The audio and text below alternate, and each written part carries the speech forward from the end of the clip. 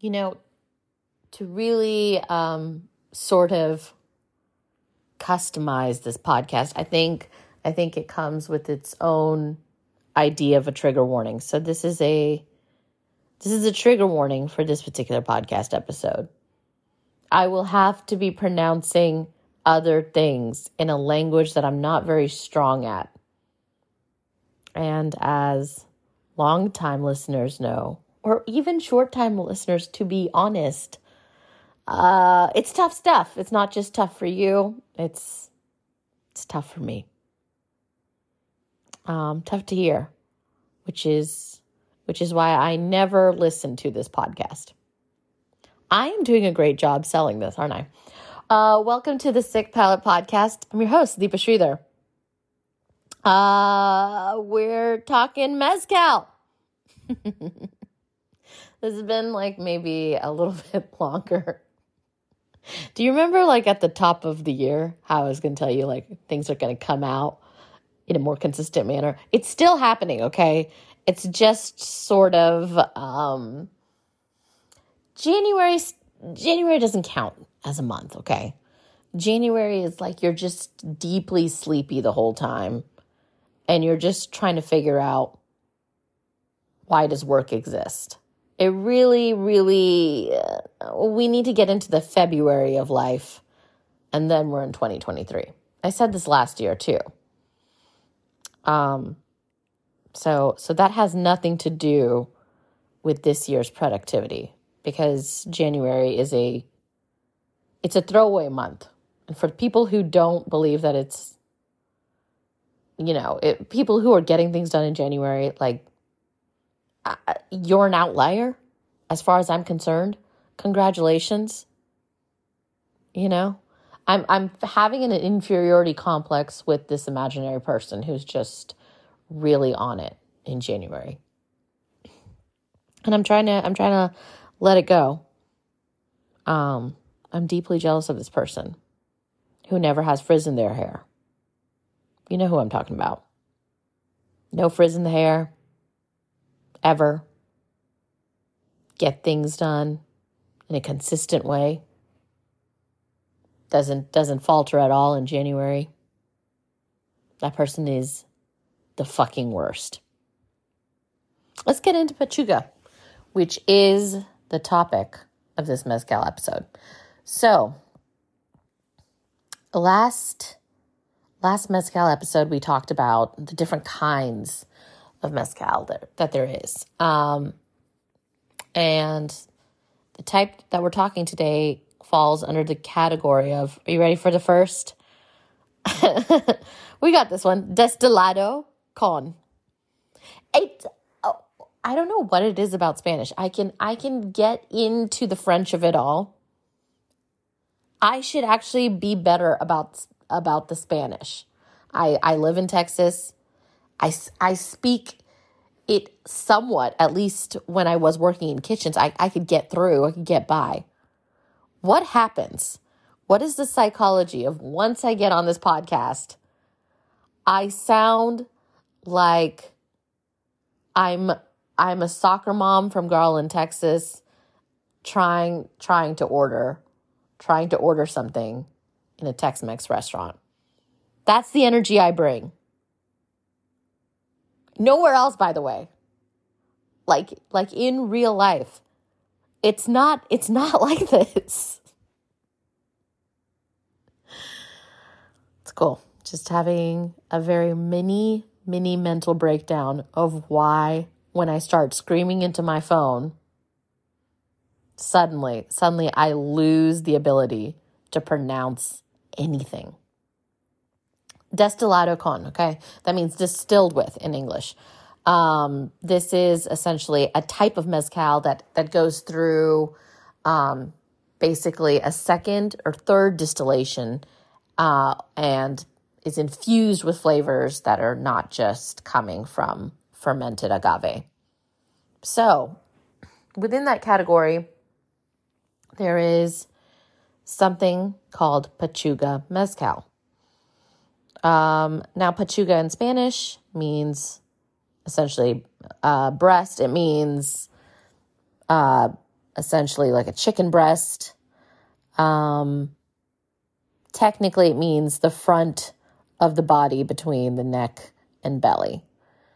So even though a lot of pechugas, when you see pechuga mezcal, they're referring to chicken, it's now kind of become a catch-all term. I feel like I'm getting ahead of myself. Let's explain exactly what's going on with this type of mezcal, okay? So this is a type of mezcal that I started to become aware of, once again, with my friend Alex, when we would go on Mondays at Suerte. And I learned this idea that there are some mezcals that get flavored with raw meat. Eventually, the meat is, quote unquote, cooked through the process of distillation. So that happens on the second distillation of mezcal. Along with the meat, there's also, other flavors that are being imparted. Sometimes it's apples, sometimes it's fruit, I know that apples are fruit. It's just that I saw the word apple in front of me. I know that apples are fruit. Move on, okay? I feel like that person who is imaginary with no frizz in their hair, who's just like got their January planner out, already did their like bedtime routine, a bedtime routine. Get over yourself. Is now listening to this podcast being like, oh, apples are fruits. Yeah, we know. Just move on, okay? I'm not sure why I'm bringing this energy to this particular episode. I think I'm feeling very self-conscious about how I'm doing this January. So yeah, this is about Pechuga Mezcal, and it is also about my own psychosis. Nothing new. So anyways, Pechuga Mezcal, it is a mezcal that is flavored with meat. It's flavored with different flavors, different types of, range of ingredients. And then there was one particular Pechuga mezcal that I really fell in love with, okay? There is a small, I really feel like this bar might be the contender for like South Austin neighborhood bar. So there's a bar on Manchac called Lulu's.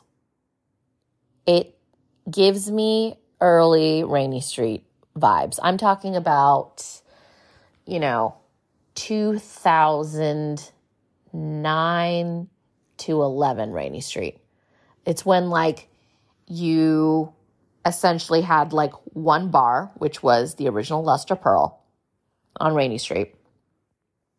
It felt very different. It felt really sort of special. It was just sort of like one of one, that type of Rainy Street. You could walk in there and sometimes you might be the only person at the bar. I know it's unfathomable for people who live in Austin, Texas to understand exactly how crazy that is, that you could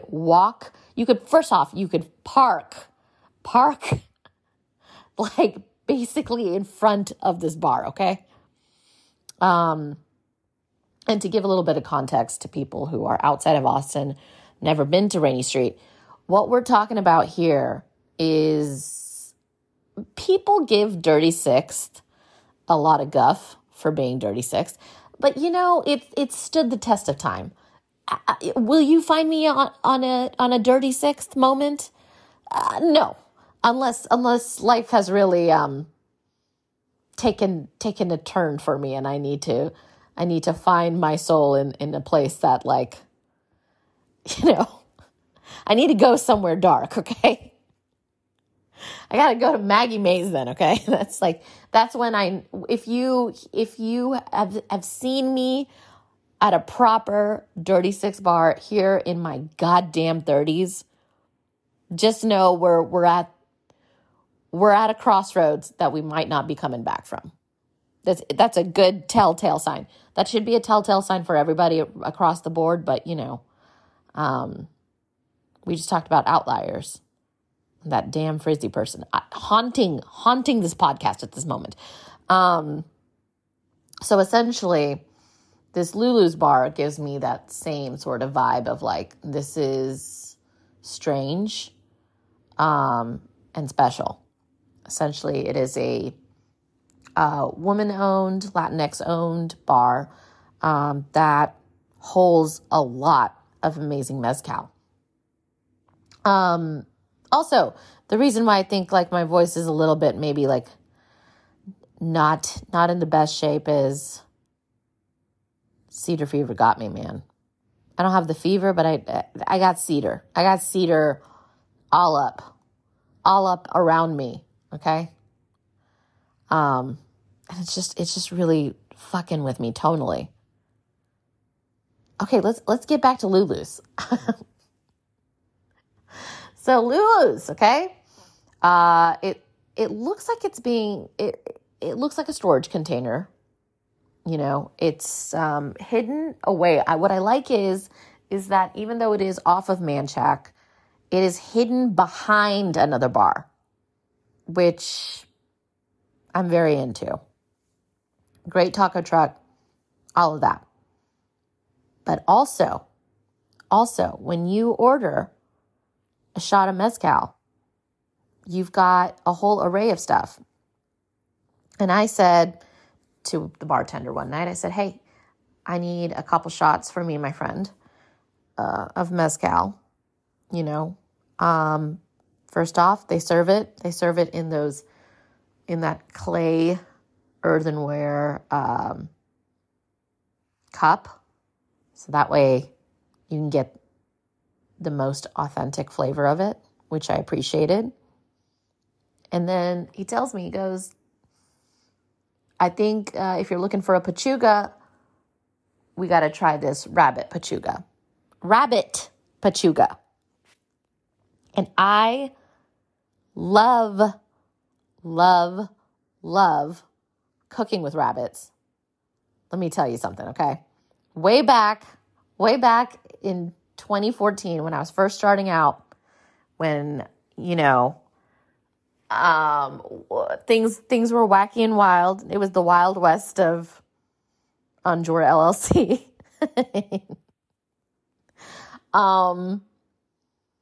I did like a 5-hour rabbit butchery course.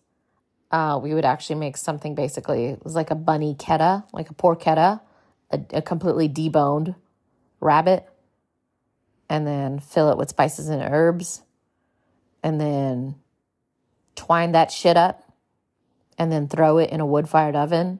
Let me tell you something. Shit is delicious. So rabbit, if people are not familiar with the kind of notes you get from cooking rabbit, is that I think a lot of people talk about rabbit being very similar to chicken.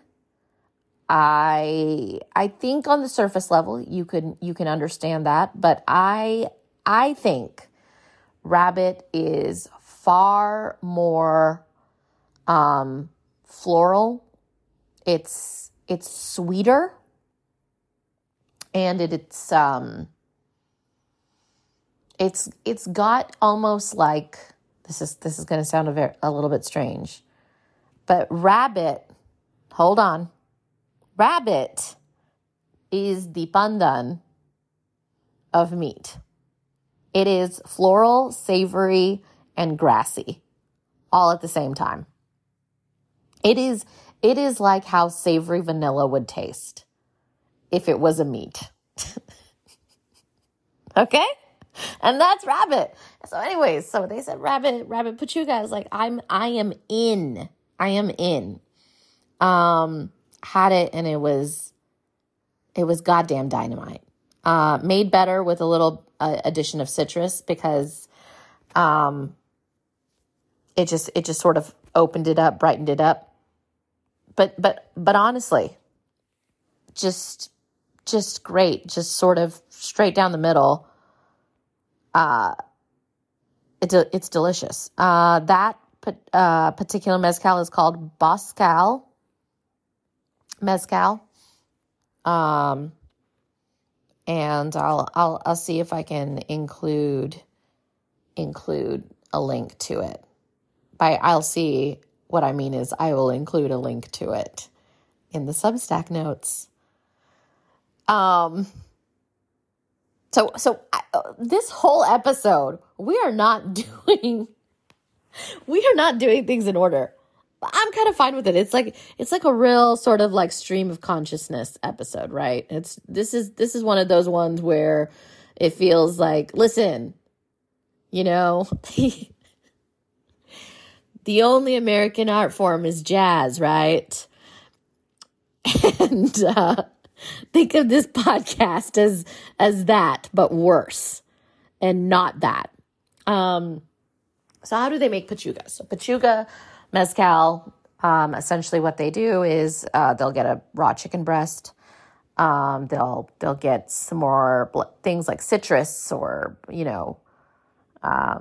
herbs, whatever they want to spice that mezcal with, and they'll hang it on top of where they are distilling the mezcal, and the vapors from the mezcal slowly cook the meat and the meat also, like the meat drippings, literally fall into the mezcal, therefore flavoring the mezcal. And you think to yourself, one, do you really taste it? Like, are you tasting something that tastes like liquid meat? No, I don't think you're getting it. You're not getting like a sense like this is like a bone broth plus mezcal. I think it's more of like you are getting something other. It is like an umami quality. You are getting some other note on top of everything. So, other than knowing that this mezcal was made in this particular way, I don't think you're going to be drinking a mezcal and being like, wow, that really has some chicken in it. Oh, you can have it in the sense of like, I know that chicken drippings are in here, but, that's about it.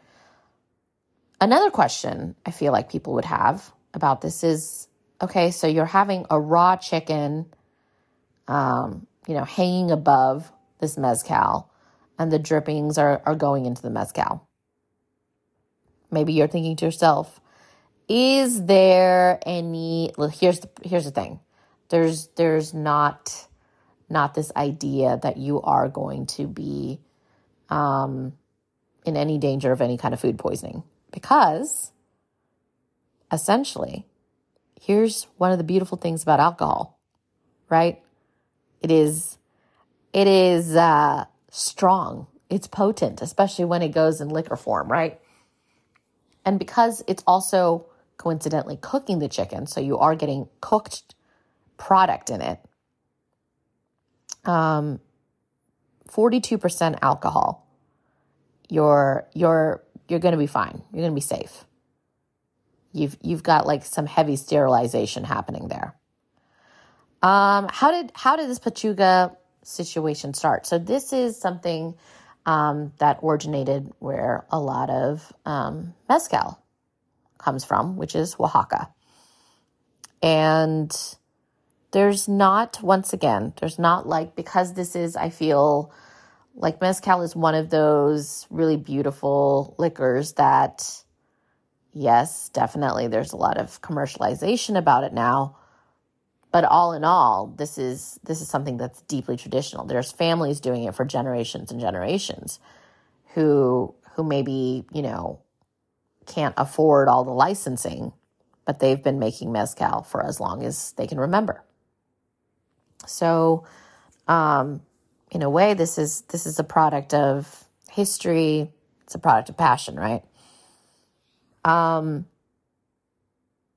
But the idea of starting to flavor it this way is fairly fairly new, or at least it's recorded as new, in the very large history of fermented agave, right? So one article pinned down in the 1930s was when this started to sort of originate in Oaxaca. Possibly, it could possibly have started in the 30s, but I think something we need to always remember with any kind of indigenous history is we just know when something was seen and or recorded, right? We're saying it started in the 1930s because somebody who was outside looking in was able to say, hey, this is the first time I saw it, therefore it starts this way. It's like that idea. I think one of the strangest things about colonization in general is the world doesn't exist unless the West has seen the world, right? That's how history is written. So all I'm saying is take it with a grain because we actually don't know. We say the 1930s, who knows? What we do know is that this Pechuga practice didn't start when Mezcal started. But I'll tell you what, I'm very excited. I'm very excited to keep trying more Pechuga Mezcals.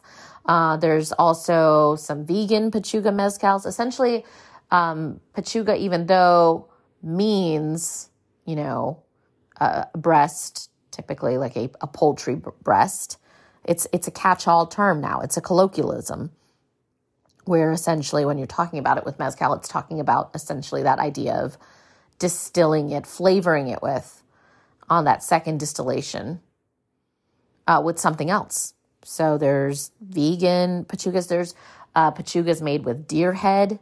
There's Pechuga made with, I read one with lobster. I need to try the Pechuga Mezcal that is made with lobster. I want nothing more in life than that. So hopefully next time I will come back with a report and with a bottle to talk about it. But what I do love is that it makes a product that's already pretty artisan, right?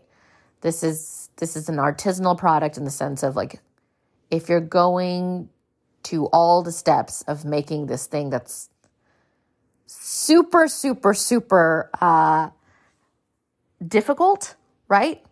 You start with the giant agave plant. You get to the heart of it. You got to cut that down. Then you got to burn it. Then you distill it, and you distill it through this whole clay filtration system. Then let's say you go through that first distillation and you're like, you know what would make this even more badass? Let's throw a chicken in the rafters, okay? Let's throw a chicken in the rafters. Let's throw some, herbs. Let's get a bunch of fruit. Let's get them all up there, tied up. And let's make something really wild. I think we're going to be hearing more and more about Pechuga Mezcal. And rightly so, whenever you do get a Pechuga Mezcal, if you're getting it at a bar, at like a very cool new place like Lulu's, or you're getting a bottle, this is far more expensive, as it should be. This is a labor of love. But yeah, I am very, very excited to try this lobster mezcal. I think that's about it. I think that's as much as my voice is going to allow me to do. I think we've reached the end of the road. Next podcast, we'll be talking a little bit more about mezcal. I'm not quite sure where exactly we're going to be landing. There's a few ideas, but I'm always here, ready to talk to you. Kind of. I'm going to get it together in February. Okay? There's not going to be a flyaway, nary a flyaway in my hair, okay? It's going to be all no frizz. They're going to be like, wow, Deepa, she really sticks to a calendar. And then I'm going to be the person that somebody else hates on some other podcast that they've imagined. What if we are all, stick with me, what if we are all just imaginary people that have been imagined on somebody's deranged podcast? I gotta go. Until next time. Thanks, guys. Bye.